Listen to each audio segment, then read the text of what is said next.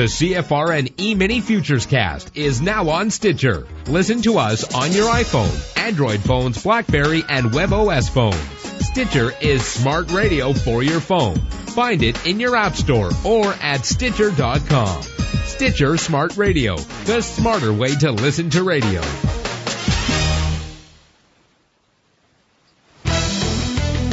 You're listening to CFRN, a community of believers who trade for a living. To learn more about who we are, what we do, and how we do it, call toll-free 1-866-928-3310, and we'll send you out a no-obligation information kit absolutely free. 866-928-3310. Good afternoon. Welcome back. Today is Friday. It is the 16th day of August 2013, and you're listening to Releasing Kings with myself, Dwayne Reeves, host, and my co-host, Mr. John Garfield, author of the book Releasing Kings for Ministry in the Marketplace. We have a couple of very special guests with us today, Matt Tandy from Team Tandy, and also Connie Orozco from Missions for Orphans. Gentlemen, good afternoon. Hello, Dwayne. John, how are you?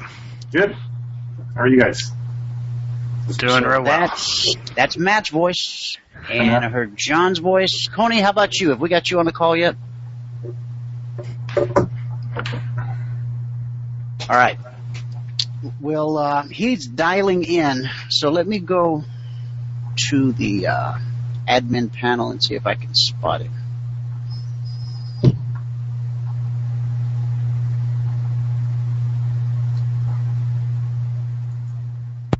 Oh, there he is. There he is. I found you. So you logged in on the computer. Good afternoon. Connie, are you there?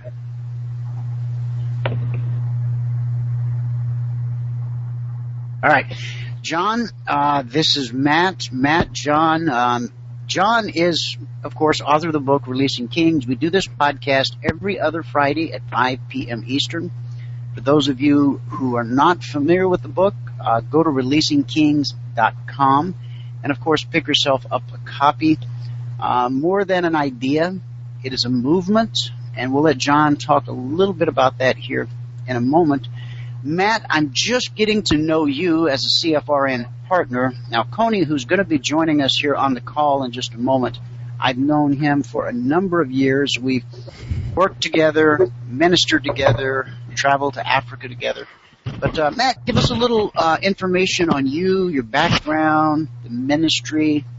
Who is Matt Tandy? That's a great question. You're still trying to figure that out, right? That's right. Every day I learn something new. I'm married. I've been married for about 15 years, and we've got a couple kids, Harley and Blake. Blake's 10 and Harley's 11.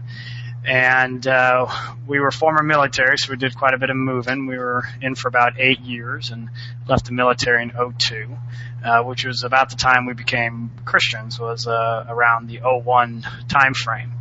And we ended up just south of Charlotte, North Carolina, about 20 minutes south of Charlotte.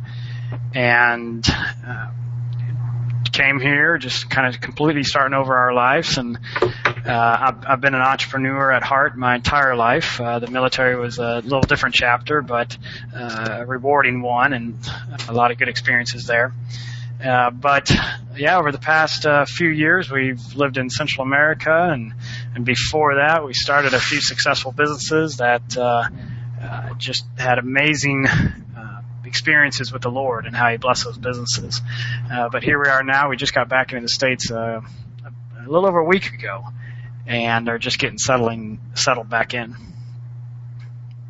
Are you planning to stay here in the States now, or are you headed back at some point? I'm not sure. It's ultimately God's plan, but I think He's got us back here for a little while. Our kids are entering 6th grade and 5th grade, so I think we'll be here for maybe through high school, but you never quite know with the Lord's plans. Exactly. Well, now, the typical missionary goes to take the gospel where it hasn't been preached or to places where it needs to be preached. But you went with a little bit of a different idea. I mean, more than just the gospel. You took the idea and the concept, if I understand it correctly, to help men not only find Jesus, but to become self-sustaining. Would that be the right terminology for it? Yes, sir. It's back in 2009, the Lord started stirring in our hearts. We had a company we had just sold, and it was successful. And the company we currently have now was operating. It didn't need me. We had a good team, and so I was kind of sitting around thinking what was next. And a friend of mine said, "Have you thought about mission work?" And I started doing research, and the typical missionary they start churches, they disciple, and my talents have been creating businesses. And then I came across the concept of business as mission. And so we researched all of 2009 and 2010, and then finally in 2011 started the process. We went to some training in North Carolina and then left the country in June 2011 with the intent of finding men who loved the Lord and needed a source of income. And then we would come in and help them create a business. And we got to do that in Costa Rica as well as Guatemala. Now, did you have a church behind you? The financial resources to get this thing up and running, was that from you selling your own business? Yeah, we have a great church who has been very supportive and just on board with the whole concept of they need to hear about the gospel, but they also need to be able to put food on their table. And yes, with the sale of my first company, we were able to fund these startup companies. And it wasn't a lot of money, but it was the Matthew 25 where the Lord, the parable of the talents. We just didn't want to put our talents in the dirt. We wanted to put them to work and be bold and watch the Lord multiply those. You were in Africa, Matt? No, we were down in Costa Rica for 6 months to attend language school and saw an opportunity for a coffee business there. And then we went to Guatemala for 18 months and helped a guy there start a laundromat. What was your experience? Hey, if you can hang on just one second. John, can we get your volume up just a little bit? Is that possible? I don't know if that makes a difference or not, does it? Yeah, actually, I hear Matt real clear. You seem to be a little distant, and let me do a check here. Coney, are you on the line yet? Still no. I know he was logged in a moment ago, and then we lost him. He's got spotty internet service where he is. Okay. Well, yeah, I just want to open up the discussion here, John. I want you to come on in, and I know you've got, some questions from Matt, and you want to learn more about what he's been up to. So, by all means, just come ahead with any questions that you have. Yeah, share your experience, making the entrepreneurial spirit contagious.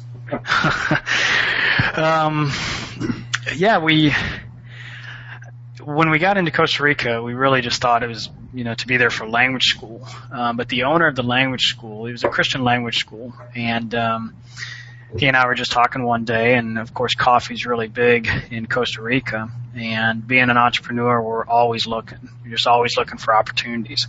And we saw the opportunity to start a processing plant where we would buy coffee fruit from farmers, process the coffee, and then sell the raw bean, the green beans, to roasters. And we had land available. Hector, who owns the language school, has 10 acres of land, and we were able to put the processing equipment on that land. Plus, he had about 8 acres available to him to plant coffee. And when we sat down and talked to him, the idea just seemed to be right. We prayed about it and did our due diligence.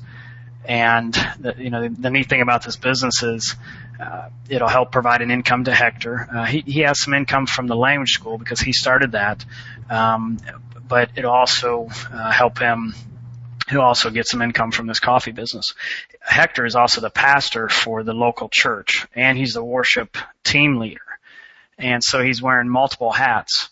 And we just wanted to come in. He knows his culture better than we do.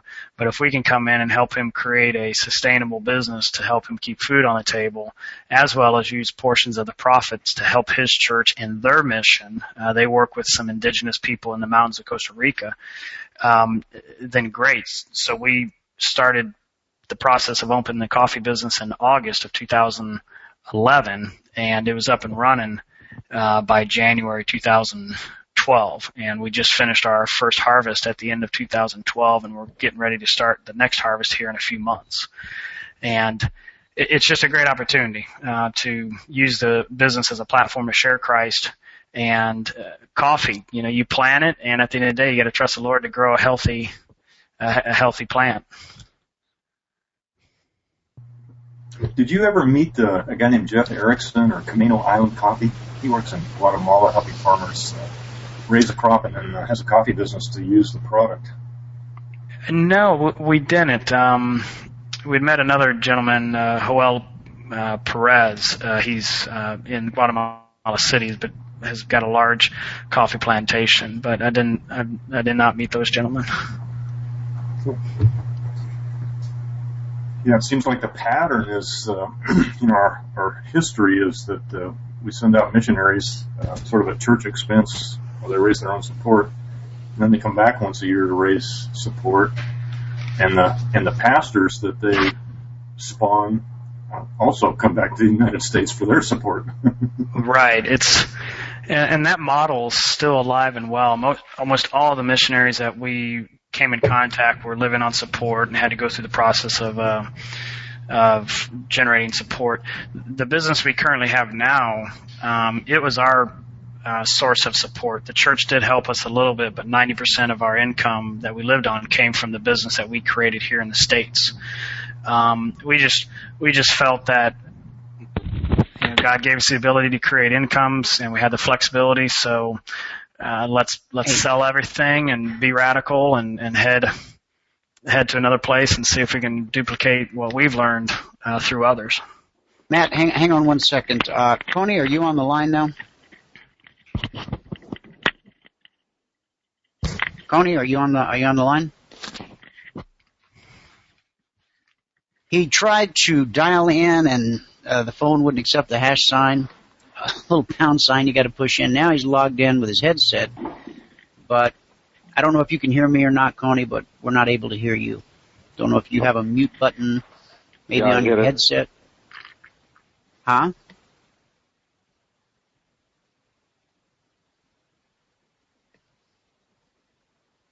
Oh, you just unmuted yourself, it looks like. Okay. Hey, I can hear you. All right. Good Lord. All right, that's great. Okay, Matt, that was your warm-up. Now you get to tell that story all over again. How about that? All right. No problem. Hey, guys, this is my good friend, Coney Orozco. He's been my pastor for many years and just a mentor and a friend. And he and I have ministered together, traveled to Africa together. And so he's joining us on the call today to share his experiences, what he's living through right now in Kitale, Kenya. We began together an orphanage across the border in Kampala, Uganda, East Africa.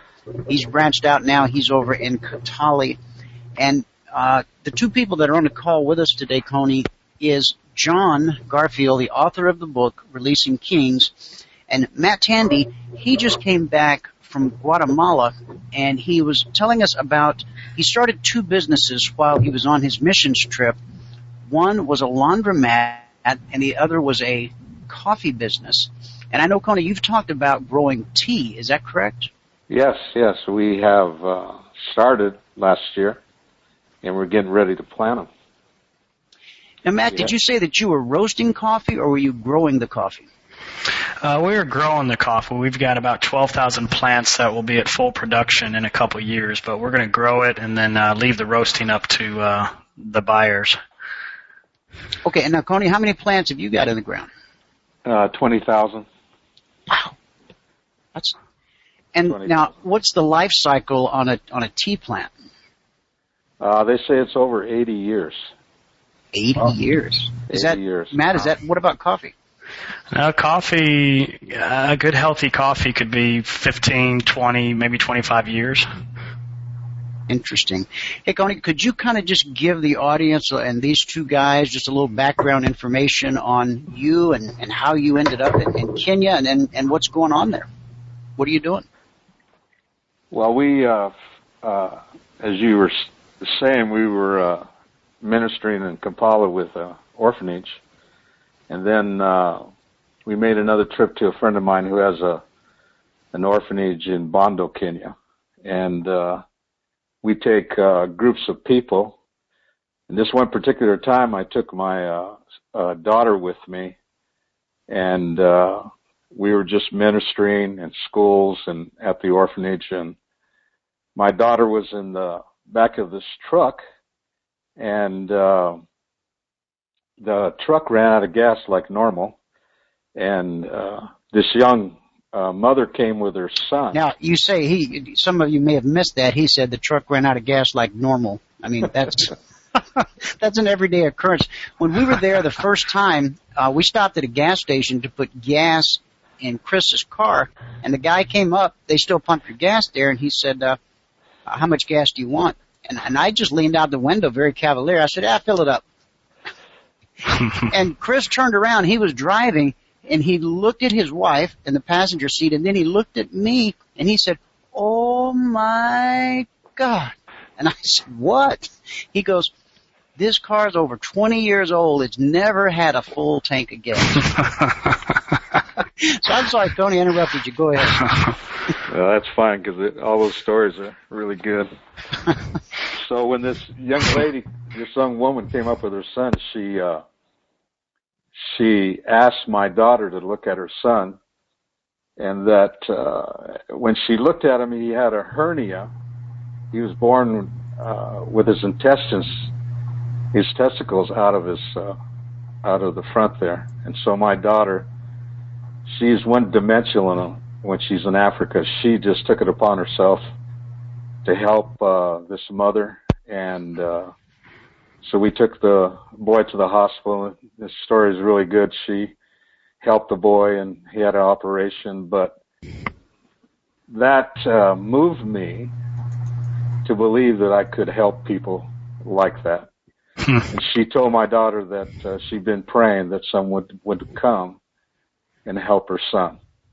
And we were those people. We just, my daughter was in that truck that ran out of gas, and now we're in Kenya. We've been there for 2 years. So that's how I started. I was moved with compassion. This little boy, you gave him the gift of life, and we know you can't put a price on a life, but let's put a price on this one in dollars and cents. What did it cost to save his life? I use the term 3 pizzas. 3 pizzas. 70, I think it was $70. Amazing. Truly amazing. Now, right before you came on, Coney, John had brought up that there's this model that's been going on for years, or Matt may have been the one to bring it up, but I believe Matt said it's still going on today, where a missionary will go to a third world country, they'll minister, and then they have to come back home a certain number of months out of the year to raise money to go back to the mission field. And while they're in the mission field, that the pastors they raise up there, they then teach them how to come to the U.S. and raise funds. Right. And what do you think about that model, and can we do a better job? Well, I think it's really old school, if you want to use those terms. Because what happens, the missionary spends more time at home trying to raise finances to support himself on the mission field. And then discouragement comes. He has to visit so many churches and try to get those funds so he can support himself. And I'm a pastor, and I have a church, and what I did is I worked for a number of years, and I got a good, nice retirement, and I have a church. And so the combination of those two things really has helped me so I can be in Africa and stay there, without raising funds. Now, when we talked yesterday, you told me, how many men do you have that you've created jobs for right now? We have a 22-acre farm that we grow food for orphans and widows, and then we lease some other land, and we have 12 families, 12 men that work for us, and we pay them $100 a month, and that in ratio that's 8,000 shillings, their money, and they can live well. Sounds kind of crazy, $100 a month, but right. They do live well, and they send their kids to school and pay school fees, and it's pretty amazing. I was pretty flabbergasted that they could live off $100 a month. Yeah, it is amazing. I mean, we talk about, here in America, a man can barely, you can't support a family here off $100 a day, much less a month. So it's hard to even conceive of how far the dollar goes when you get into some of these countries. Now, Matt, where you were in Guatemala, and where else were you? In Costa Rica. Costa Rica. What's the cost of living like there? In Guatemala, a guy could live well making about $300 a month. He could live a middle class income. In Costa Rica, it was similar. It was $250 to $350, depending on where they're at in Costa Rica. But yeah, they could live a middle class lifestyle. So, Connie, these did you say it's 12 guys you have working now? Yes. Yeah. Well, okay. And so before you came along, and before, how were they surviving? What were they? Hand to mouth. I had one young man, he wasn't married, but he shared with me, he said he would actually not eat for 2 or 3 days at a time, and then he would go to some friend and maybe get some food from them. But he said most people do not eat every day. It's not something that they do. So it's a common thing for them to go 3 or 4 days a week without eating food. And so they survive, literally just survive. It's just real difficult. No jobs, there's no economy whatsoever. And they spend most of the time just trying to get something to eat for their family. That's the thing that really struck me when I was in Africa, is that you have this incredible labor force there. Men who are healthy and strong, ready, able and willing to work. But like you said, there's no jobs. There is no work. Yeah, one of the things that I wanted to do, that's why I got into farming. I'm not a farmer. I'm really in contracting. And when I realized how much impact it had just with that one job. And, the thing about those families, they just don't help their own personal family. They help the wife's family, the grandparents, their brothers, their sisters. So off of that one income, there's many families that survive. So it's a real blessing. It's something that they really appreciate and value. Now your story's starting to get a little hard to believe. Multiple families surviving off of, but here's the really beautiful thing, I think, is that this man who is working and earning this wage from you, you're giving him a gift that's far greater than $100 a month. You're giving him some dignity and some self-respect, because that's how God wired us. God wired us to produce, to be breadwinners, to provide for our families, to care for our wives and for our children. And when a man is put in a position where he has a sick child and can't get medicine for the child, or a hungry family and he's unable to feed that family, it does something to his spirit. And here we come, well-meaning Americans, and we preach that, we serve this God of miracles, and if you just believe, everything's going to be great. So they believe, but in so many cases, the next day, they wake up hungry again. And so we're bringing them an eternal truth about salvation. But what's missing, and Cody, I don't know, the book you gave me, there's a hole in your gospel. Right. You want to talk about that a little bit? Yeah, he challenges the church. You know, he didn't have a particular denomination in mind, but he challenges the church and the people in the church. He gives a revelation of the poor, and when we read the scriptures, we come from an American mentality, but back then Jesus had the poor, and he said the gospel is to the poor.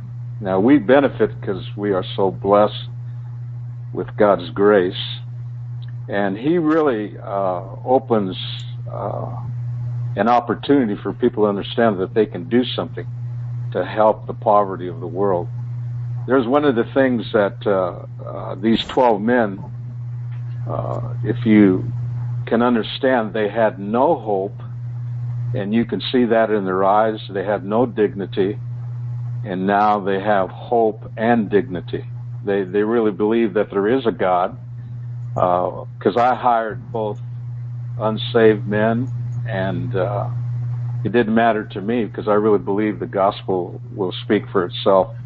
And those men now are believers, and they realize that God answered their prayers. So to minister to the poor is really a mandate from God. It's really the very thing the gospel challenges all those people who are blessed. Amen. John, you want to jump in with some questions there? What are you seeing, Tony, in terms of the entrepreneurial spirit becoming contagious in your area? Same question.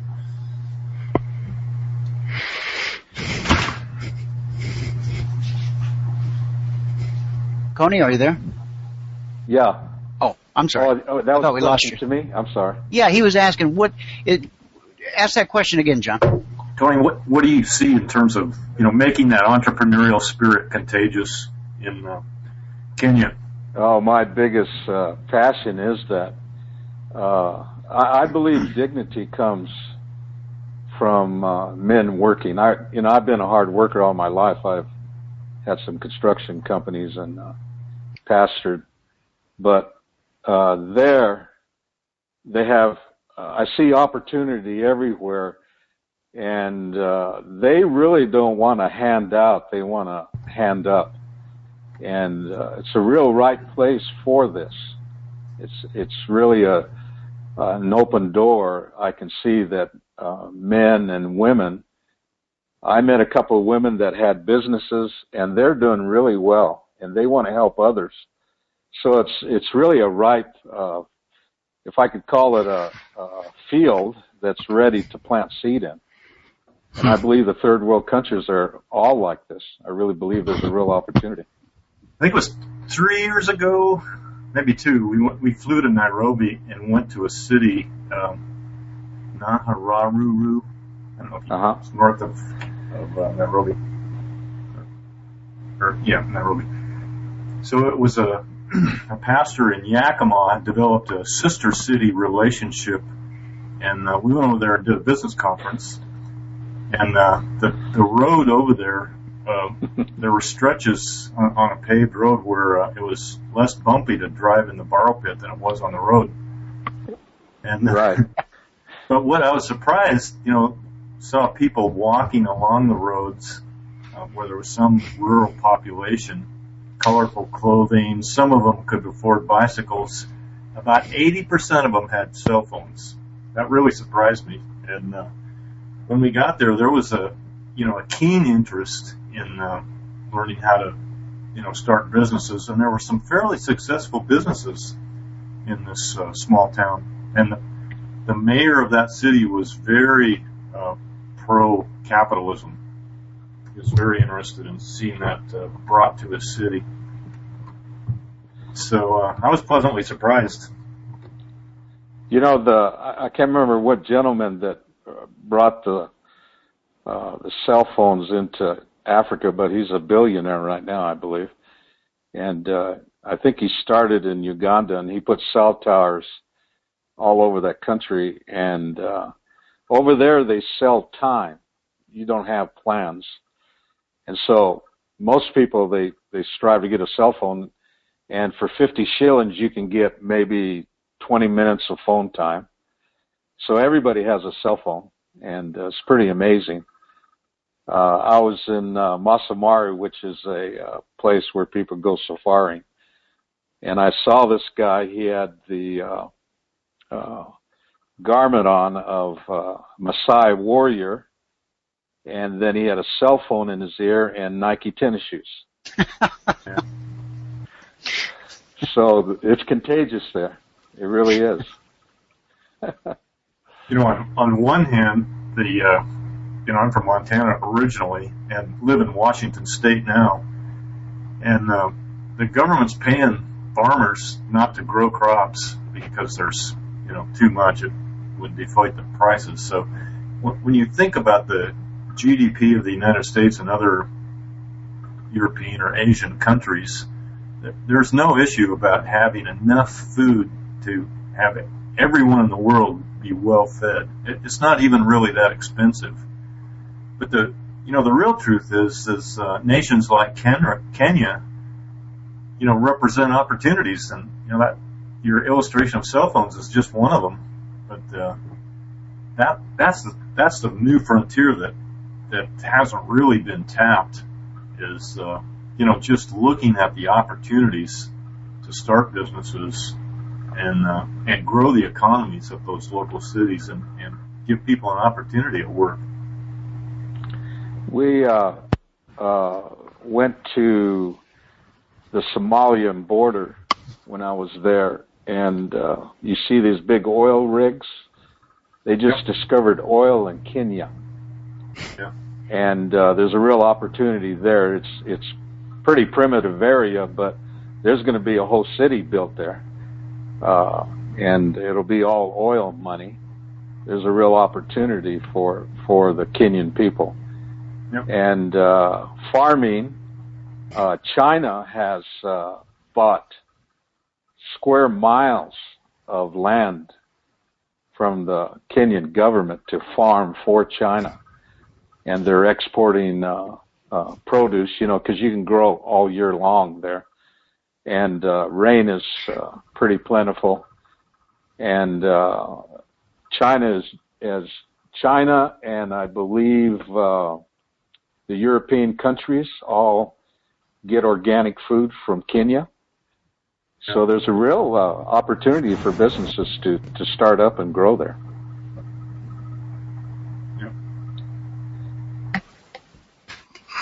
Tell me a little bit about yesterday when we talked. I know you're working with these 12 men, and you guys have the boys there, the street kids, I believe you call them. And I asked you what the next kind of project was that you wanted to work towards, and you talked to me about the widows and the chickens, and we put together something to get that thing going. But tell us what the plans are, and how does a chicken benefit a widow? How does that change the quality of life? Well, the widows that we are working with, they have a group called Merry-Go-Round, and it's a group that they put together with a core of leadership, and they're the ones that oversee the 120 widows that we're working with. And for example, if a widow gets sick, what they would do is go to the other, say 50 widows, and get 20 shillings from them to, 50 times 20,000 shillings. That's the normal cost to go to the doctor. Mm-hmm. So they share the burden with each other. And so what we thought we'd do is create a business with chickens for them to add to their bank, add to their little core, so they can supplement food. We feed them only every other week right now, and they pretty much try to care for themselves. And so if we got this chicken business and they can start selling chickens, which there's a great need for, that they can take that money. They'll learn how to do business, handle money and and there's leadership to make sure the money is put where it's supposed to be, that they can take care of medical things, and if someone's hungry, they can feed them. If they need clothing, they can help them. And it works really well. We're doing really good with them. We just need to get some more businesses started for them, and they'll actually take care of the chickens. They don't mind working at all. Yeah, we saw that in Guatemala with a friend of mine. He's also a CFRN member. His name's Matt as well. And he has a hotel down in Guatemala that is successful and employs several Guatemalans. And the Guatemalan leadership there are working with local people to they build them a chicken coop. They get them, 50 chickens, and then teach them how to raise them and care for them, with the idea that, one, the chickens can be a source of food, but they can also sell them. And some of the challenges, teaching them, okay, don't eat them all in a week. Don't just sell them all and make a quick buck. Right. You got to be able to look down the road and, allow these 50 chickens to turn into 100, and just teach them. So many of them have a day-to-day mentality. Get it now, because who knows what's going to come tomorrow. And, there's a little bit of truth in that, as far as, it's scriptural, but also do your due diligence and don't just eat all the chickens in one day, and look down the road. Matt, what kind of challenges did you come up against there? Now, I know the challenges that Coney and I have encountered in Africa as far as men, and I think you touched on it there just a little bit. Part of it's the integrity. When you deal with people who have never had anything, and now they have an opportunity to have something, trying to convey that message of stewardship and what you were talking about, this isn't about feeding your family this week. This is about helping you put something in place to feed not only your family for a lifetime, but the generation that follows you. What sort of challenges did you see? Well, with the laundromat, Jose owns the laundromat, and he has an orphanage. He and his wife have 6 kids. 5 of them are orphans, and they just come from just horrific stories. And we helped him create the laundromat and teach him that very concept that, yes, this laundromat can help you, but you can use this laundromat to, his daughter, who's 14, when she can start to work in a few years, he can teach her the concept of business and possibly either hand off this laundromat to her or duplicate this laundromat in a different part of the city.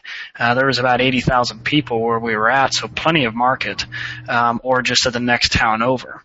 But teaching them that, you had a good week, don't spend all that money. You need to put some away for growth, for a broken machine, and be thinking 6 months, 12 months down the year. And that's a concept that's real hard for a lot of people to understand that. Sure. And that was a challenge. And then, of course, the integrity, working with the subcontractors, people trying to, if they know an American is involved, they try to rip you off in every way. And the mayor of that city would come in and threaten to turn off the water. And so we had to work through those issues. He's just coming in for a bribe, sending his cronies in to, bust some kneecaps if we don't pay. Yeah. So you have to work through that stuff and pray that the Lord just kind of removes those obstacles. And it's still going. I mean, the business is growing every day, and we're excited to see what's going on with it. Well, that's the hand of God. I mean, I remember the first time we encountered issues of integrity in Africa. I remember very well being on the phone with Pastor Coney, and I was trying to stick up for somebody in Africa. I was trying to make excuses because I was saying, well, come on, give the guy a break. They they've never had anything, and now, they've got, and Pastor Coney just stopped me dead in my tracks. He said, Dwayne, stop. Yeah. He goes, is he a Christian? I said, yeah. He goes, does he read the same Bible that you and I read? I said, yeah. He says, well, then you can't make excuses for him. It's the same gospel all around the world. And we're going to do a great disservice to them if we don't hold them to that standard of accountability. Exactly. So that was an eye-opening. Now, Pastor Coney has traveled the world a lot, and he had done a lot of missionary work before I ever met him. You've been to the Philippines. Where else have you been, Coney?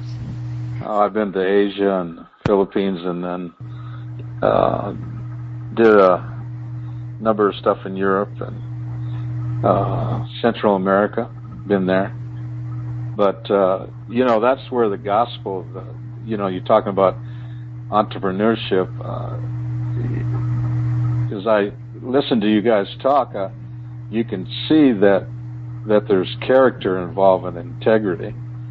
And I really believe this is where we become mentors to these men that are trying to start a business to save their families' lives, which it comes down to that.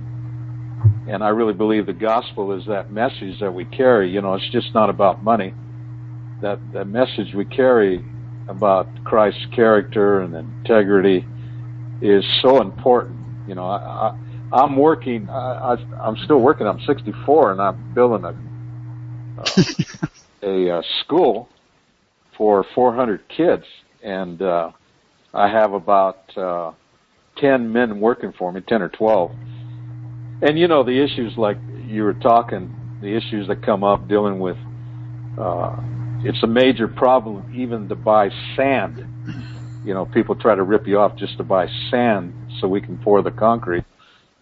So I get to speak firsthand, and I get to challenge them about integrity and character. And then I have the street boys who I'm mentoring to learn a trade. They're watching me, man. They got their eyeballs on me. How I treat people, how I deal with crisis. And so it's just really a good scene because we get to, live Christ in front of these people. And you take the combination of entrepreneurship and the gospel, it just really has an impact. It just really ministers, especially to the orphan boys or the street kids that we have. It just really ministers to them. Yeah, we would with the laundromat. It's not a coin operated laundromat.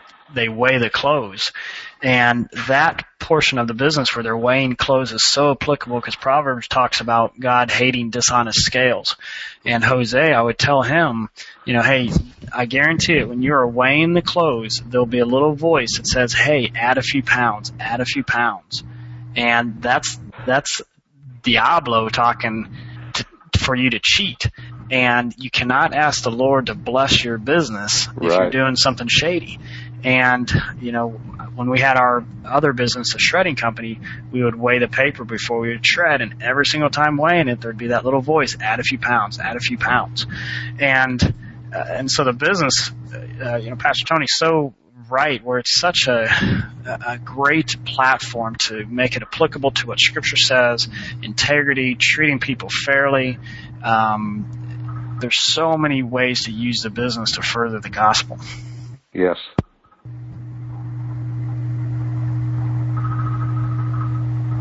By the way, it's Coney with a C. It's short for Conrad. I should have cleared that up at the beginning. Everybody always.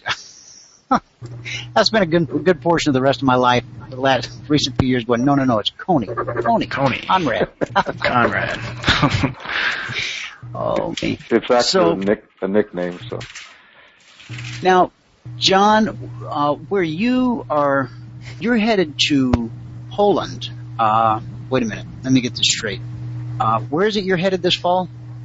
Netherlands and Poland. The Netherlands and Poland. But now you encounter some different situations and conditions where you go, correct? Or it's a little where you're more going on this trip. Yeah, it's a little more developed, particularly in the Netherlands. In Poland, you see the effects of being under Nazi Germany during the war and then under Russian occupation into the early 90s. So there are still, especially in older people, a little hint of that bribery culture. But in general, the Netherlands is just like the United States for the most part, and Poland is a close second. I mean, people are very entrepreneurial, and especially the younger generation. And in fact, the solution to me, the solution to poverty isn't the church. It is businessmen. And so we're doing business conferences, and we were in a church. I've told this story to Dwayne before, but I'll share it with you too. And so we're just going through the nuts and bolts of businesses and some of the biblical basis for it, same kind of stuff you guys deal with. And this is on the first session was a Friday night. We did a couple hours and closed it up, and the pastor had an altar call, and a bunch of people came up, and we didn't know what was going on. And then he invited us to pray with business people. So it turns out of 200 people, they had about 40 there that were not saved, had never been to church before. Now in Poland's 99% Catholic, so they all have been to church as children, and they all have a bad taste in their mouth about church. So we find out that as we're praying with people that aren't saved, and we just there were 4 of us there, and we started asking them if they wanted to get saved, and they jumped all over it. 35 people got saved, and the pastor was shocked, not as much as we were, and it took me about 2 or 3 months to figure that out, and those people are still in that church, and they met and got more people saved, and what I realized is, the gospel of the kingdom is an invitation to be involved in building the kingdom. And when you give that invitation to people that are entrepreneurial, they jump all over it. And those kind of people are the solution to poverty and employment and building a functional society that has integrity, because business just doesn't work without integrity. No, I mean, our first little venture there, Coney, remember the little Boda that Right. that Larry bought? Right. Yeah, I mean, now in case you guys don't know the term, Boda is just it's like a little scooter, like a little Vespa or moped or something, and people use that as transportation. You can't afford a taxi, they take the Boda, and it's an efficient, inexpensive form of transportation that creates a lot of pollution. But we thought, hey, we can buy one, and we can get a guy, and the guy will, drive the Boda, and we'll make enough money that pretty soon we can buy another one, and then 2 will become 3, and 3 will become 5, and pretty soon, I mean, I already had it in my head, there's to be an army of Bodas all over Kampala, and each driver would be dressed in like a little uniform, and it would say New Hope across their back, and, man, we couldn't even get the one Boda driver, we couldn't get that one to work steady and produce, and it wasn't because, it's not because of a lack of people there who want, as I said before, there's a ready and willing labor force that wants to work, and I'm not even sure what happened with this particular, there's been so many instances and then Larry tried to open a little store there. The person he was working with, he bought like the opening inventory, and basically all they had to do was just show up every day and sell the stuff and then not spend the money and then use that money to go back to the wholesaler, get more stuff. And the thing that really encourages me, and I think, Matt, this may be in part why you had such good success, is that you were there.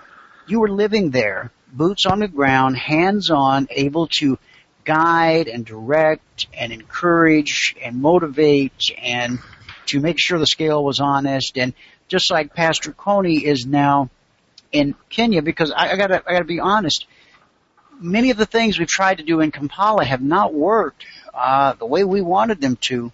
But we're seeing great hope in Kenya because Pastor Coney is there.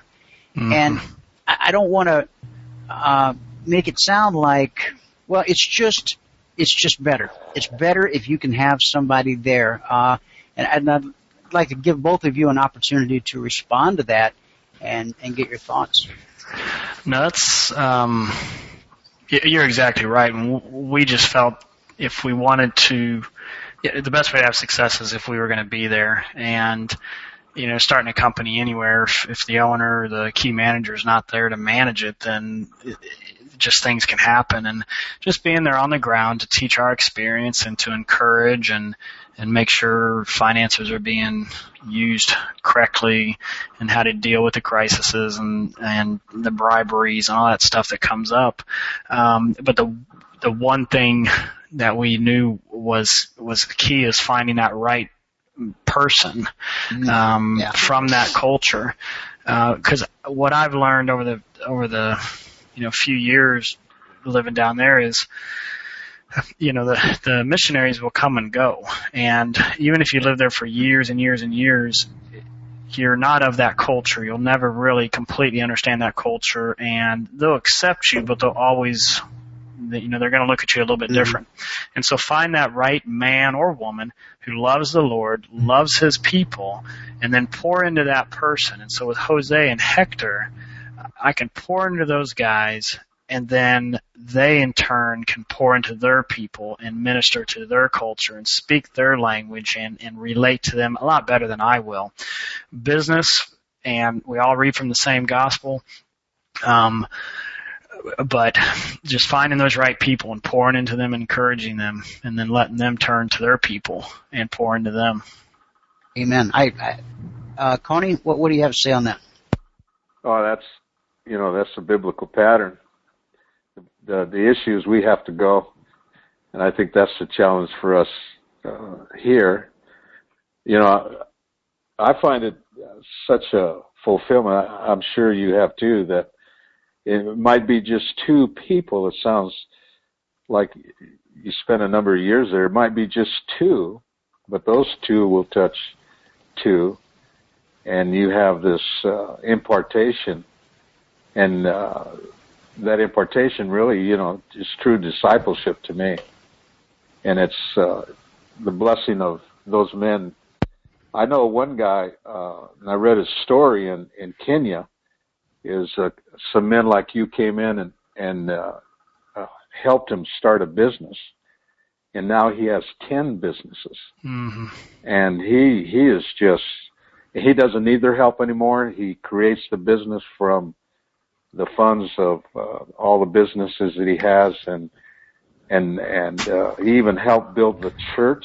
He's not the pastor, but he helped build the church for the group of people that he supports, a pastor and a congregation. So this kind of impartation really, it multiplies. It really does. Yeah, when I would see other missionaries down there doing, different ministries, they'd ask me kind of what my job was, and I would kind of jokingly say, but it's true. I'd say, well, I want to work myself out of a job. I want to get to the point where, Jose or Hector, they don't need me anymore, because then you can leave knowing that they've got it under control. They're going in the right direction, because we had seen other ministries where if the Americans are kicked out of country or something happens where they have to leave, a lot of those ministries stop dead in the tracks. They haven't created a local set of leaders to carry the mission on in the event that the Americans leave. And, as a military guy, that was the key thing was, well, if the leaders, are taken out, the mission still needs to continue. And a good unit will operate when the key leaders are removed. Same thing down there. Yeah, we saw that played out very well here not too far away, just across the border in Mexico. A number of years ago, my wife and I, we had been going down to a little town called Rocky Point, or in Spanish, it's Puerto Penasco. It was a sleepy little fishing village up until about the time that real estate boom hit the U.S., things really started to jump down there. But prior to that, it was just a quiet little sleepy fishing village and a lot of hungry people and poverty. And my wife and I went down just to have a weekend away. It's the closest ocean you can get to from Phoenix. It's a 4-hour drive. And so we went, and we kind of fell in love with it, and we were just down there one weekend, and I saw a little flyer that invited anybody that wanted to come and help out at this thing called the Saturday Soup Kitchen. And so we went and we did that, and we helped out, and we met some people who were down there as missionaries, and we began to hang out with them and just minister with them at the Saturday Soup Kitchen. And then one Saturday, my wife was looking at the little local newspaper, and there was an article, there was just a little ad that says Sunday service, spirit-filled something at the Best Western. And she goes, well, what do you think this is all about? It was just, I can't remember the exact wording of that little ad in the back of the paper. I said, I don't know, let's go check it out. So the next morning, Sunday morning, we went to the Best Western, and we went to the desk, and they said, oh, that's in the little conference room out back. So we went around back, and there was this little conference room, kind of humble. And we walked in, and this was the church, and there was like 6 people. Now, that's the pastor and his wife and the singer and the guitar player, and there was like 2 other people sitting there. They had just come from Oklahoma, and they came to be missionaries. And the guy that they had come down there with, for some reason, something happened with him, and he left in a huff, as I recall the story goes. Something didn't go right, and so they felt abandoned. Here they were. They weren't spring chickens. They were getting on up in age a little bit, and they had followed this guy down to be missionaries in Rocky Point, and all of a sudden they were like abandoned by themselves. They weren't sure what to do. And so they had rented this little conference room and put a little ad in the paper. And so my wife and I came, and we saw, and that Sunday service, I'll never forget that. I mean, his wife plays the piano, and they had Gabby. They had met him somehow. He played the guitar, and they sang, and Stan preached. And then they asked us if we wanted to say anything. So we talked and shared a little bit about our life and what we were doing and what we were involved with. And, man, God knit our hearts together, and we began to minister with them and support them.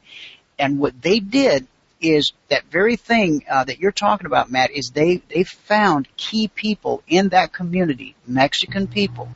They didn't want to make this the white man's church or the American church. They wanted to build a Mexican church. And they were able to gather together a core group of some of the most faithful, dedicated, loyal, honest, hardworking, lovable people you're ever going to find anywhere on earth. And within 5 years of that morning, I want to say about 5 years, I may be off a little bit, but I'm going to just say roughly 5 years from that morning that we met them in that little conference room behind that Best Western, they built a 2-story, debt-free church, and they have, I think, about 225 people now on a Sunday morning.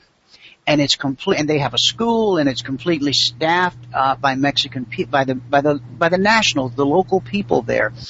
Stan and Becky they've always tried to stay hands off as much as they could, but they were right there living there, so they could be involved at a moment's notice. Stan would always preach on Sunday mornings, but Gabby would translate right along beside of him. And those two, now Stan's an old bull rider. He walks with a limp. What a great guy. And Gabby just became his apprentice, and just, Coney, what can you say about them? Wasn't that just a wonderful thing to watch? Oh, it was amazing.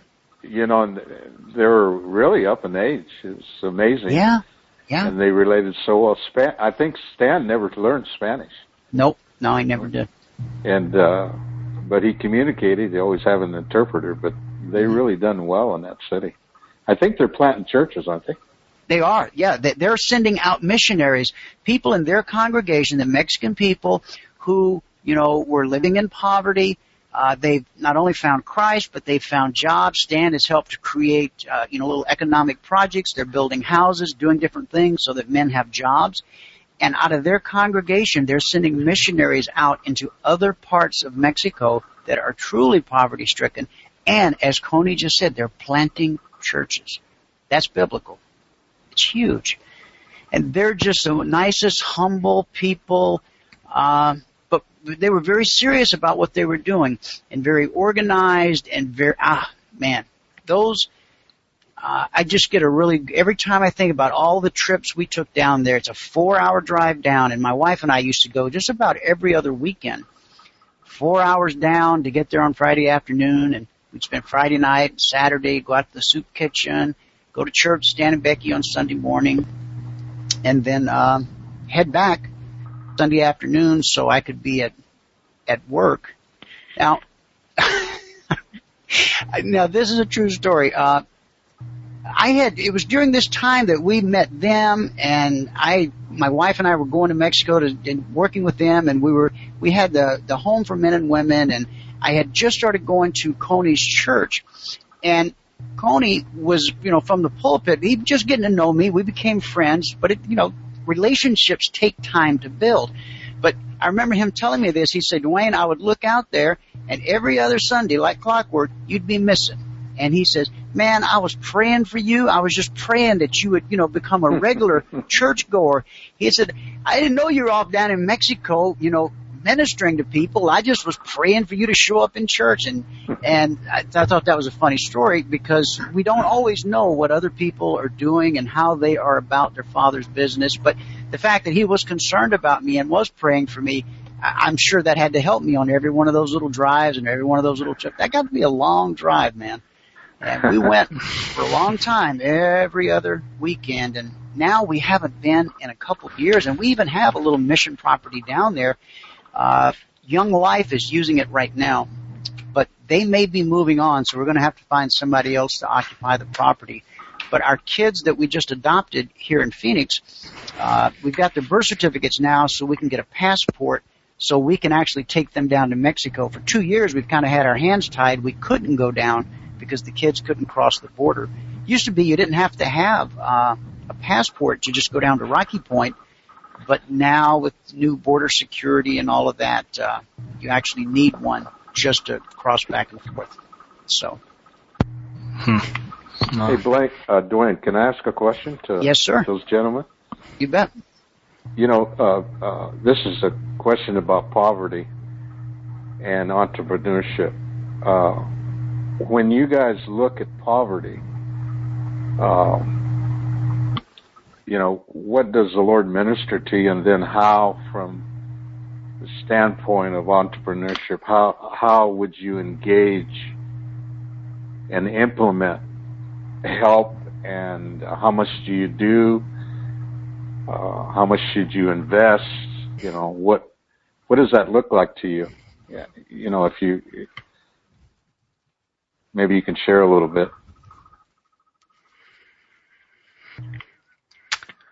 I guess I can start. Yeah, poverty is there's a lot of deep issues with self-esteem and how people view themselves, and people get in such a deep hole where I think Dwayne or Pastor Coney, somebody was mentioned earlier, the hope. They lose all hope, and so there's so many obstacles to overcome just with giving them hope, and that starts with the gospel and really just relying on the Spirit to be breaking through and encouraging these people with the hope of Christ, and then building on that. The freedom that can come with owning your own business and the dignity and being able to provide for your family and maybe create another business and being able to create jobs. But it's a long haul, and it takes a lot of time. And Dwayne, you mentioned about building relationships. That is absolutely key. I think the American mindset, we want things done and we want them done now. And it just takes a long time. But it takes people to move out of the country and to go live among the people and find those key people and just calling on the power of the Lord to break through the generational mindset of poverty where it's handouts. Because kids hear that from day one. They just see a white man walking down the road and they just walk up to him and say, give me. But then trying to break through that and teach them about, what does Scripture say about providing for your family? What does Paul say? If you don't work, you don't eat. And, but it's a tough road, but it can be done. It just takes time. I totally agree with what you say, Matt. And in fact, I think we could help ourselves, if we in America, we just preach the gospel we hear in our own churches in other countries, and the fact is that it doesn't always work here either. We preach sort of a gospel of salvation instead of a gospel of the kingdom. And there's a verse I like in 2 Corinthians 8 says, "Though he was rich, yet for your sakes he became poor, so that you through his poverty might become rich." And 99% of the time we wave that off as, he's talking about spiritual stuff. But the fact is that I think that verse just plainly says that, like you're sharing, poverty is a mindset. The reverse, prosperity is not only a mindset. I think it's something that's in the atonement. I think it's the will of God to help us learn how to prosper. So our discipleship process just doesn't even touch on the concept of teaching people how to prosper. There's no such thing as a church teaching disciples cash flow. It's just not in the cards. And until it is, we're going to keep producing poverty. In fact, if you look at the other mountains like politics, the net effect of, the reality is in nearly every nation in Africa, especially, the south half, the per capita number of Christians is higher than the state of Washington where I live. And, so we got them saved. No criticism against people like Billy Graham and Reinhard Bonnke. They're doing what they should be doing. But the message we give them doesn't cause them to be engaged in their society. It just causes them to sit in a pew. And the fact is, we got to change our message and take credit for the fact of what businessmen do in the kingdom. And same for politicians and educators. And our goal. I used to read the Great Commission as go into all the world, preach the gospel, and make disciples. It doesn't say that. It says make disciples of nations.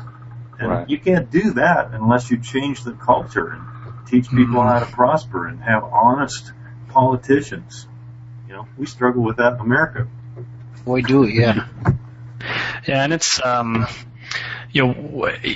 created work, and then when the fall happened, it became cursed. And so many people today just hate Monday mornings, and so there's a spiritual battle there as well. But the freedom, the feeling of working with your hands or whatever the case may be, and the joy of having a good hard day's work, that's just not taught. And how to find joy in work, and how to find joy in providing employment, and on top of that, hard work leads to profit. That's in Proverbs as well. And there's nothing wrong with profit as long as the money's not your God. Use that profit to create more businesses, to build those schools, to help your neighbors. But a lot of the churches have done such a poor job with kind of looking at profits as evil. But using the right way, it's a powerful tool to help and to further the kingdom. It's the only tool we got. Yeah, exactly. You're not going to take offerings out of churches and do anything. Right. A church survives on profits, and people give from their paychecks to, so it's a long battle. And some of the old school missionaries where it's that's not that the business as mission concept is very new, and we ran into resistance from other missionaries where they just saw it as capitalism and you're just making money off of people. But no matter what argument and example, Matt, you ran into that sort of an obstacle.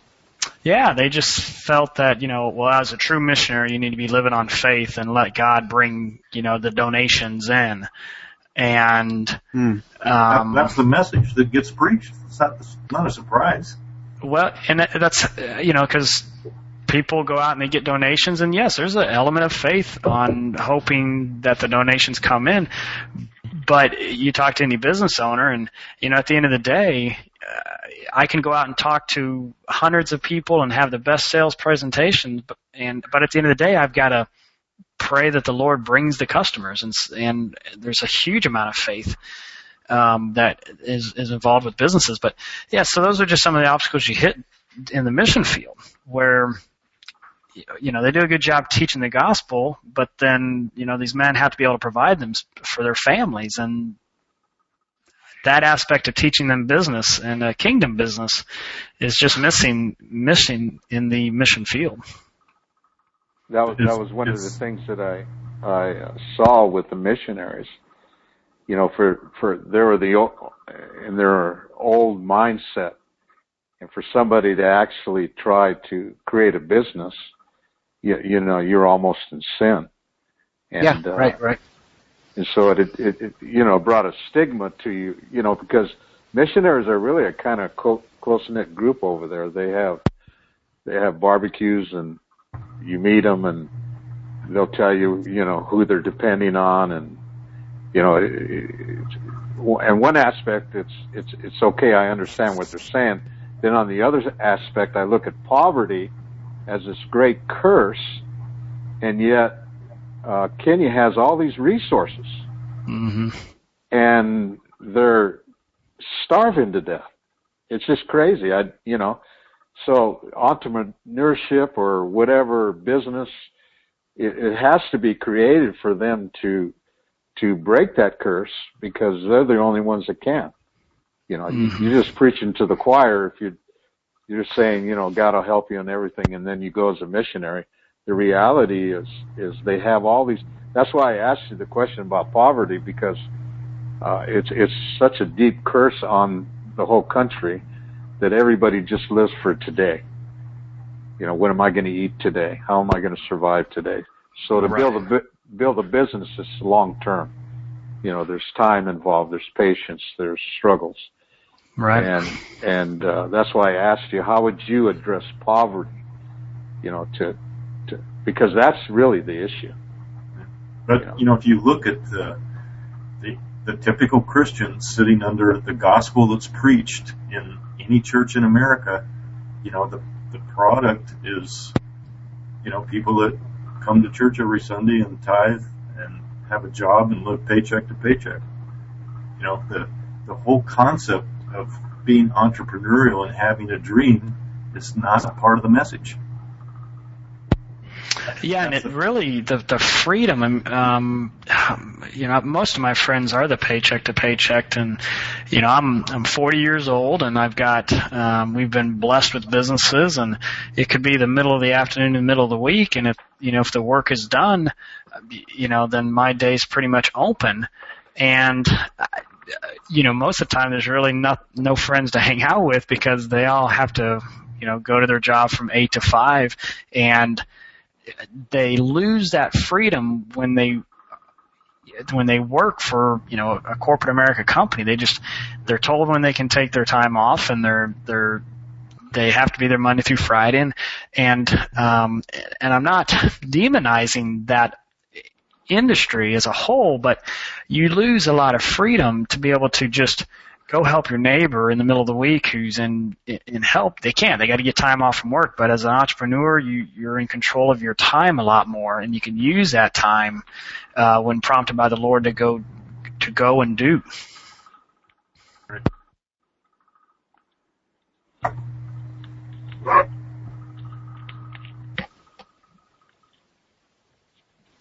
So Matt, do you have any plans at all? I think I asked you this at the beginning, and you said it's as God leads, whether you go back or not, but are you still, do you consider yourself still to be managing these laundromats, or have you completely turned them over to the guy, I think Jose you said his name was, that you raised up there?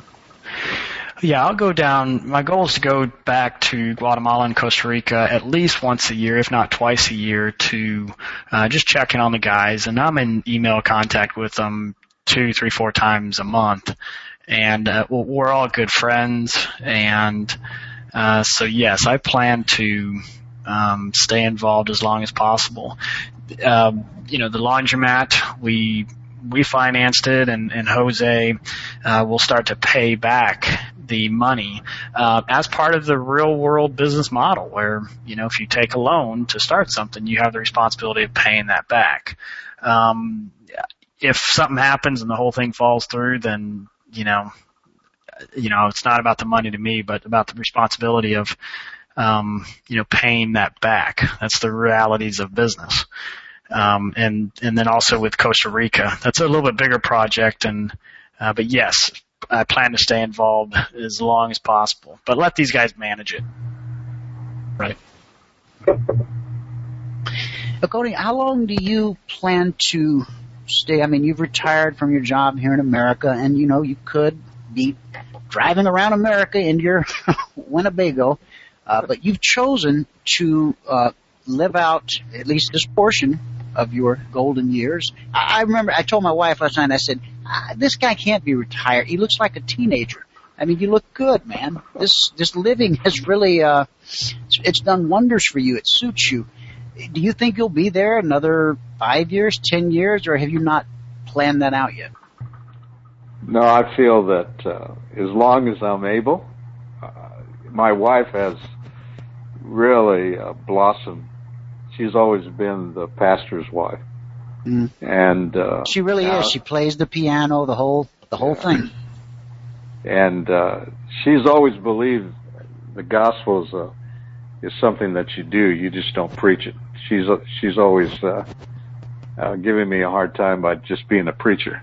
So when we went to Africa, she completely just began to be in her element. And she ministers to the widows. She personally is involved in their lives. She visits them, and she's a mother to the orphan boys. It's just amazing. As long as she's happy, I'll keep doing it. I really feel that there's such a real opportunity just to bless a lot of people. And like the brother said, the nation, you go and bring the gospel to the nation. So we're having real impact in Kenya. I've got your website up on the screen, which, Matt, by the way, I went looking for your website. I found a blog, but I thought I had seen another website of yours at one point.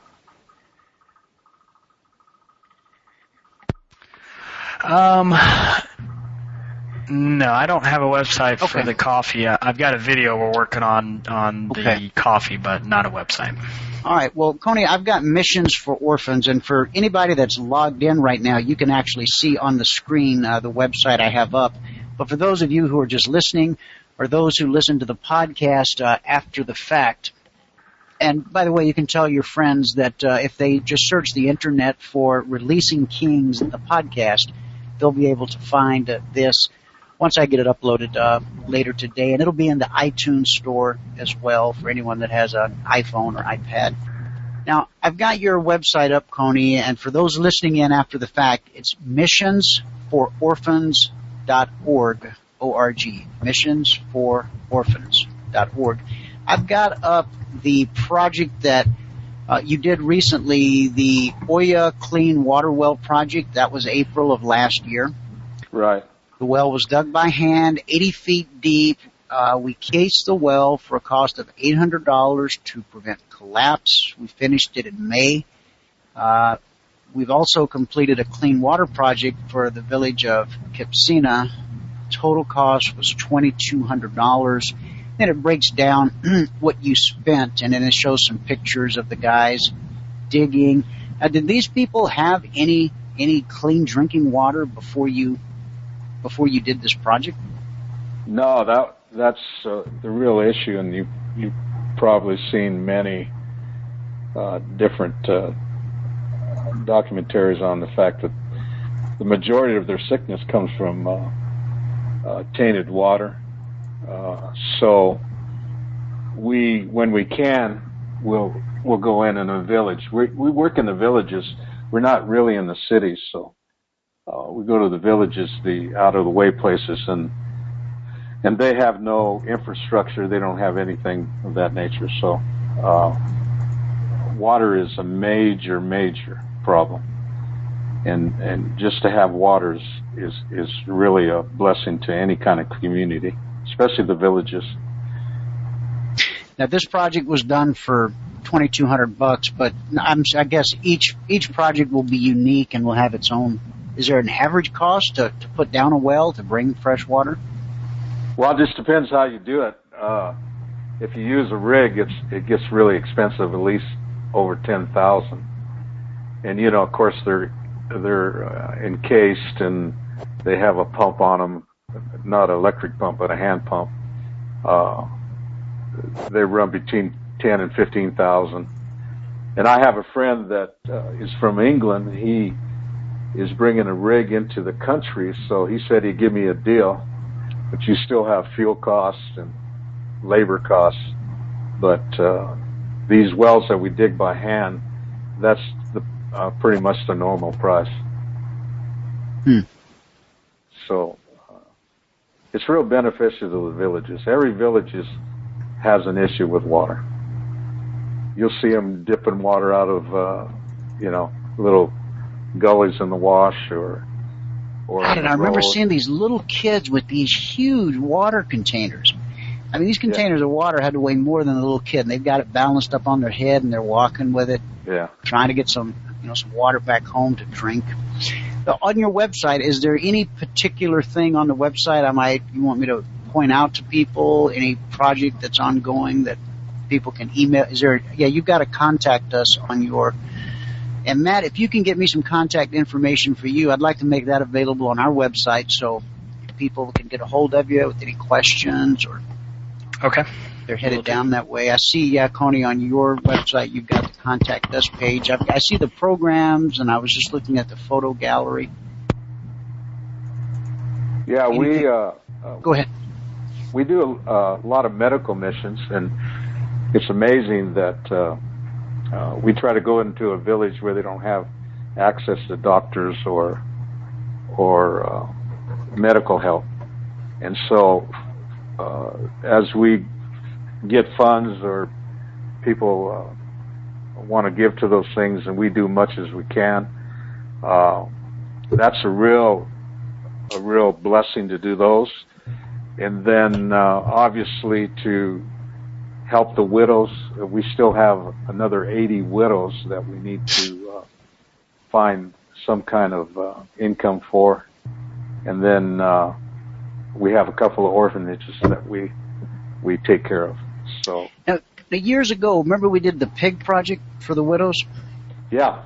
Is that something that's still that's still feasible to do? Because I like that model the way we did it back then. I think it was $20 per piglet. We gave it to a widow, and she had to agree to to tithe one of the piglets every time the pig had a litter back into the group. Is that how we did? Right. Is that how that worked? Now, Chris managed that and ran that for us, and as far as I know, in theory, it should still be growing. I don't know for a fact that it is, but have you done anything at all with pigs? No, I haven't done that, but it's a real great concept. Over there, instead of pigs, they use goats. Goats can eat anything.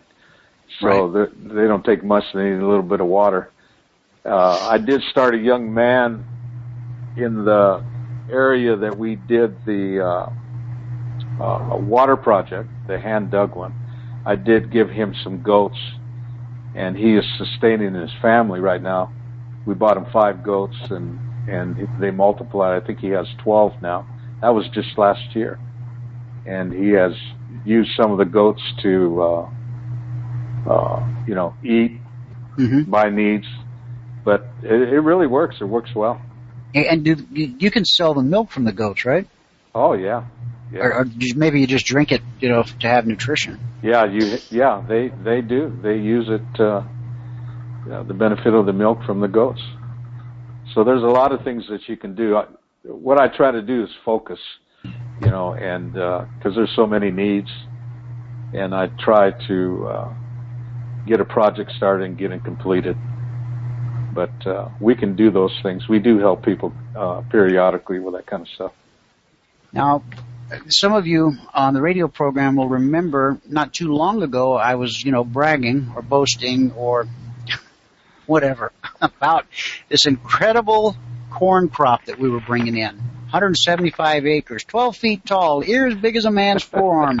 I was bragging on God. I wasn't bragging about our own exploits.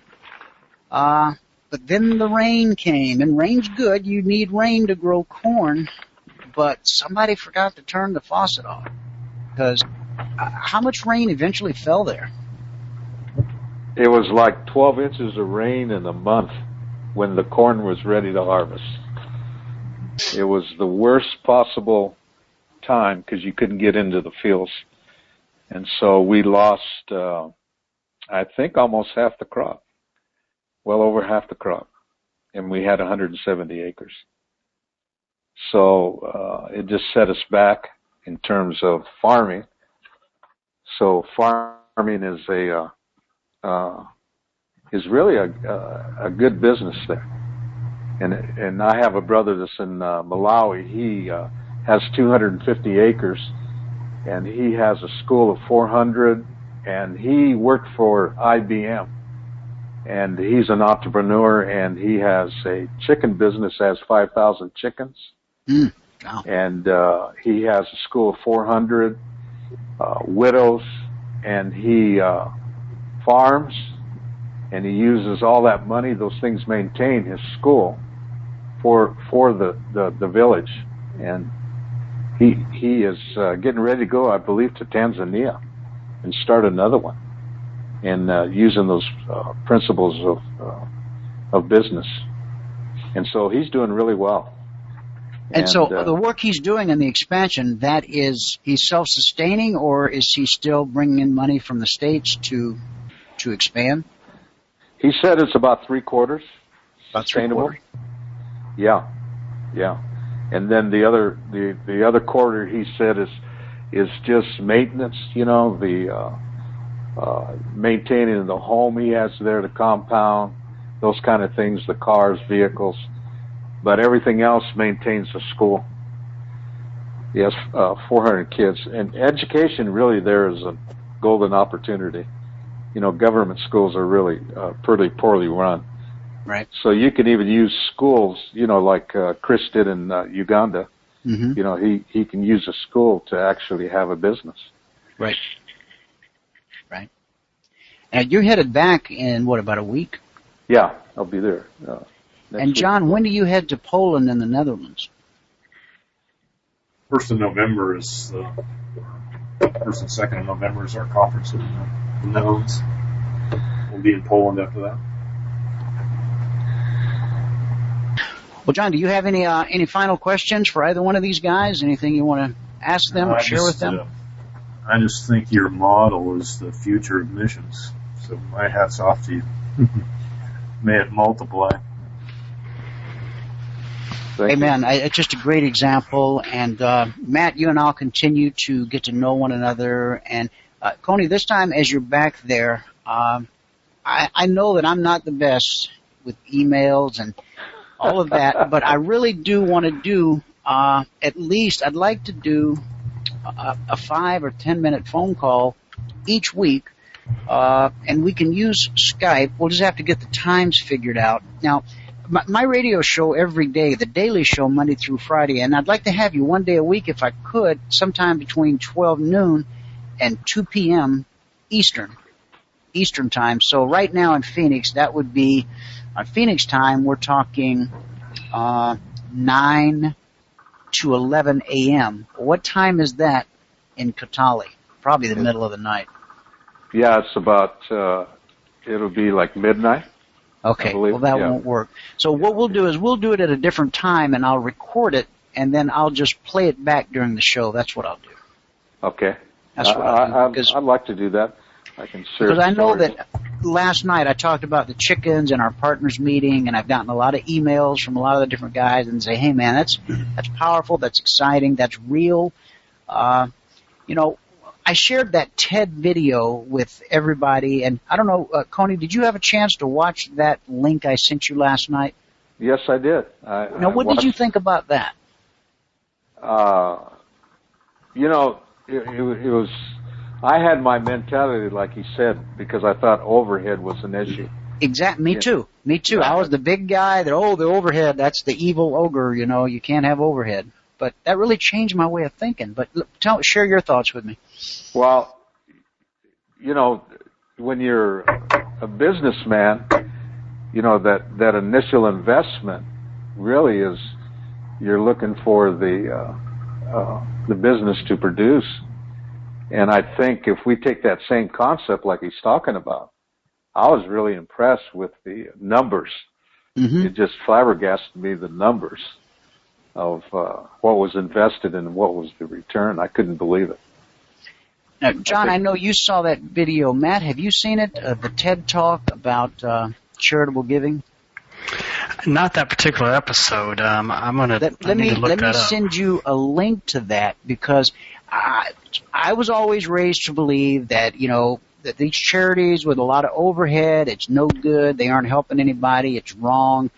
But the way this guy broke it down, just to give you an example of some of the numbers, they raised, and John and I talked about this on our last show 2 weeks ago, that this guy raised $500 million for breast cancer research, but in large part it came because he took out full-page ads in like the New York Times and the Los Angeles Times, and inviting people to come and participate in one of these races for the cure and walks for the cure.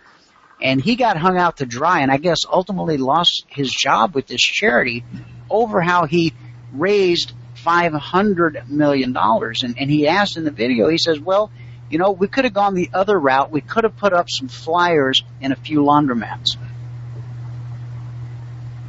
Do you think we might have raised $500 million that way? So it was just a real shake-up for me and my way of thinking.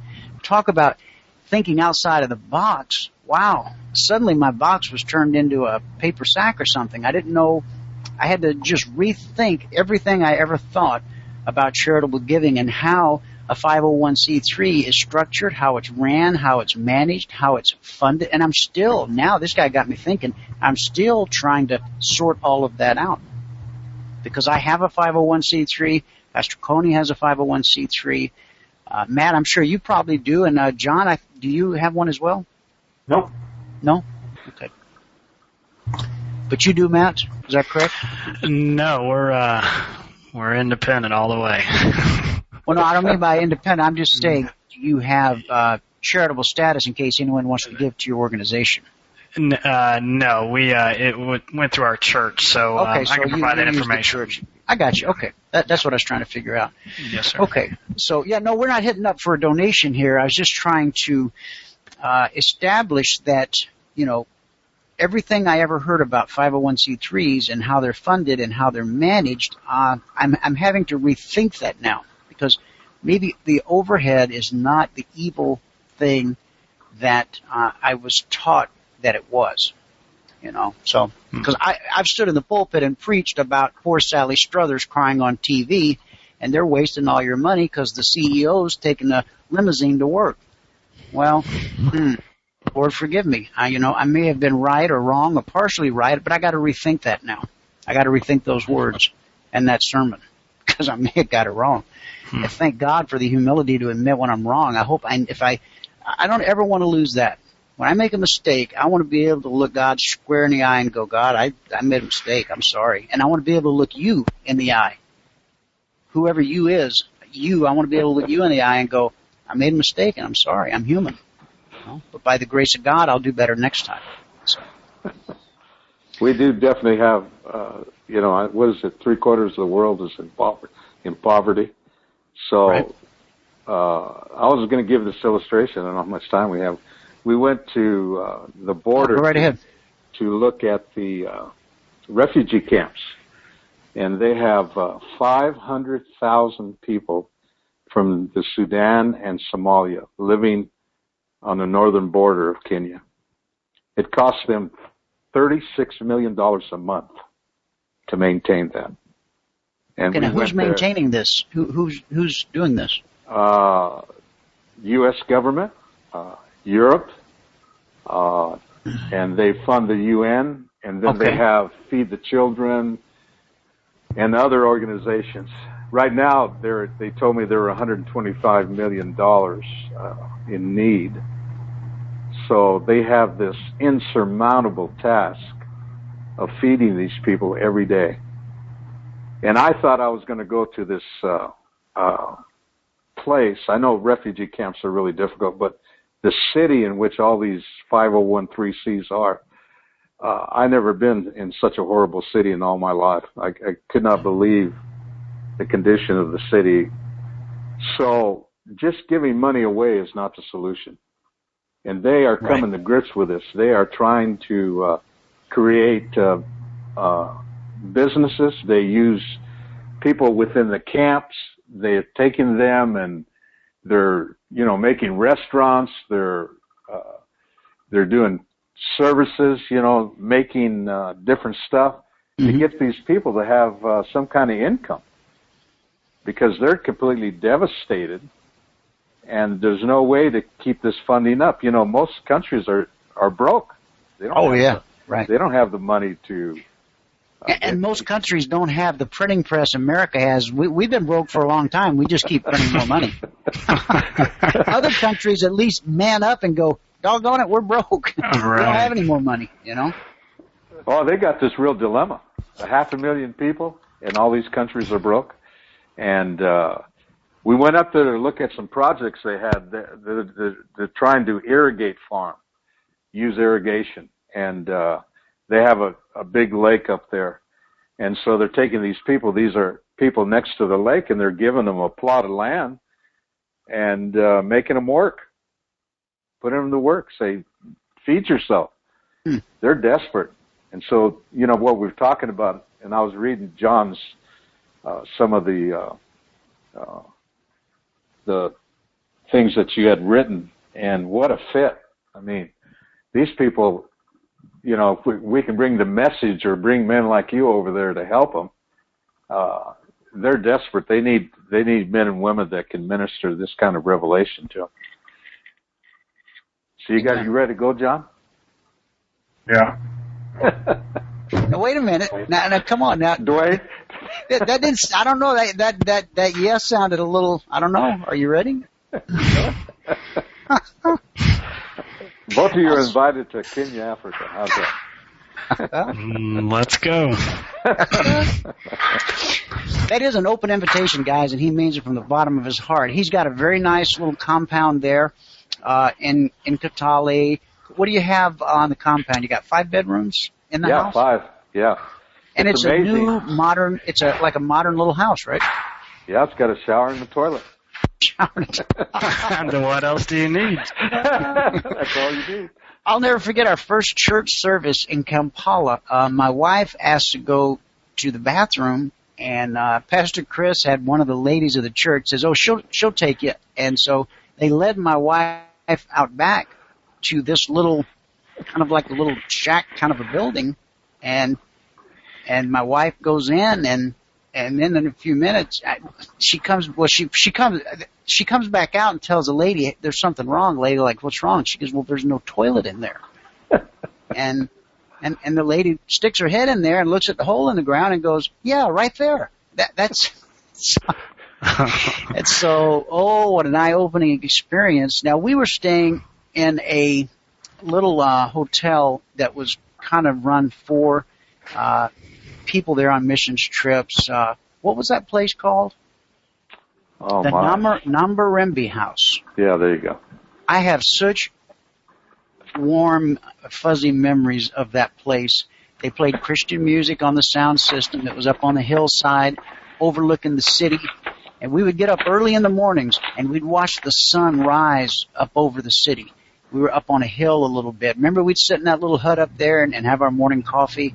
Right. And now here's another thing you could hear, and I would get up purposely for this reason. Now, some people are going to say this is sacrilegious, but I would get up even before that, before the sunrise, and I would walk down from the hotel a little ways, or from the hostel, whatever you call it, and down the hill somewhere, there was the Muslim call to prayer. I don't know if you've ever heard the Muslim call to prayer in a foreign tongue. Then I've since studied on it and read about it, and there were people who had wrote this, and they were Christian people. They were not Muslims, but they agreed that this is one of the most beautiful sounds they've ever heard. And I was so taken by it, I would get up every morning early just to go hear it. I mean, I can't do it. I can't replicate it, but I'm sure you can go on the internet and you can hear it. And so that element of it, the jungle's all around us. It's not far, even though we're in Kampala, this city that's just packed with people. I forget how many millions live in how many square miles, but it's high density. But we're up on the hill, a little bit above it. It's dark, it's still, and then this voice just comes out, and it's calling people to come pray. You know, they may have some confusion about who it is they should be praying to, but it's a call to prayer. I took it as my own call to prayer to the God I serve, the God of Abraham, Isaac, and oh wait, it's the same God. Now that confuses a lot of people there too. They pick up the Quran and they realize it's the same cast of characters, and then they drop it and they go, "Whoa!" Boy, we'll save that for another conversation. Many people don't know. I don't want to topple too many sacred cows in one day. So, but anyway, it was those mornings. I remember that, and you know, as long as I live, the times I've had, beginning going down to Mexico with Stan and Becky, and doing things in the mission field, and then going with Coney to Africa, and all the new experience. Never had envisioned or imagined that I would be in those places for those kinds of reasons, and just having the absolute time of my life. And so I would speak this to anyone who is listening to this radio broadcast or this webcast today, or if you hear it a month from now or 5 years from now on the internet. There's a lost and dying world out there that needs to hear the gospel. There's also 1 billion people that went to bed hungry last night. Not because they didn't get their snack before they went to bed. I'm talking hungry, gut-ripping hungry. People are dying today because they don't have clean water to drink. You and I, we won't even drink the water that comes out of our tap because it doesn't taste good. We buy bottled water. We're going to throw food away this week because it's spoiled before we had a chance to eat it. I don't say that to make anyone feel bad or to make anyone feel guilty. I say that to remind each and every one of us who has the privilege of calling ourselves an American. I want to remind us how blessed we really are, how thankful we need to be, how we should live out each day of our life with this incredible attitude of gratitude. Because I played no part in being born an American. God chose me for some reason to be born here. I could have been born in Africa or some other place. God had a purpose and a destiny for my life in allowing me to be born here, to live here, to be educated here. It says in the Bible that to whom much is given, much is required. And I just want to say today, before you and everybody, that God, all that I have is yours. All of it. Show me what you want, where you want it. Give me the strength to deliver it. That's all I ask. I want to live out the rest of the days of my life, no matter how many or how few of those there may be. I want to live out my life changing this world, making it a better place than I found it, and I want to do it all for the glory of God. These are the good old days. John, will you pray us out? Amen. Father, we just thank you that, Father, we are well able to overcome the spirit of poverty around the world. Yes. Lord, we ask for the wisdom, and Father, that you would enable us to just implement a solution that would cause the kingdom of God to be manifest on earth in a practical way. Lord, we ask you for the nations, for Kenya, for Uganda, for Poland, for the Netherlands, even for the United States. We ask you for honesty in government. Father, we ask you for integrity in business. And Father, we ask you for righteousness and education. Lord, let your name be glorified. And Father, we just count it a privilege to be able to be participants in building your kingdom. It started out as a grain of mustard seed, but Lord, it's going to end in a mighty, mighty army that is more than conquering. We just lift your name up and praise you and thank you in Jesus' name. Amen. Amen. Amen. Amen. God bless you guys. Coney, I'm going to be with you every step of the way in prayer, brother. And I am going to do a good job of staying in touch, and we're going to talk each week. And Matt, I look forward to getting to know you more. And John, you and I will be back here doing this radio show again 2 weeks from today. All right. All right. Well, thank you, Dwayne, and I pray that the Lord continues to use you man, in mighty ways. Thank you so much. God Matt, bless you all. I want to get your phone number somehow and chat with you some more offline. Yeah, I'll email Dwayne all my contact info, I'll and Dwayne, you can send it to whoever. I'll put everybody's email in one, and I'll send it to everybody so all of you guys can connect with each other. Great. Super. Thank you. All right, guys. All right, have a great weekend. All right, y'all have a great weekend, too. Thanks again for being on the show. And, folks, we'll see you back here 2 weeks from today, 5 p.m. Eastern, Releasing Kings, the podcast. You're listening to CFRN, a community of believers who trade for a living. To learn more about who we are, what we do, and how we do it, call toll-free 1-866-928-3310, and we'll send you out a no-obligation information kit absolutely free. 866-928-3310.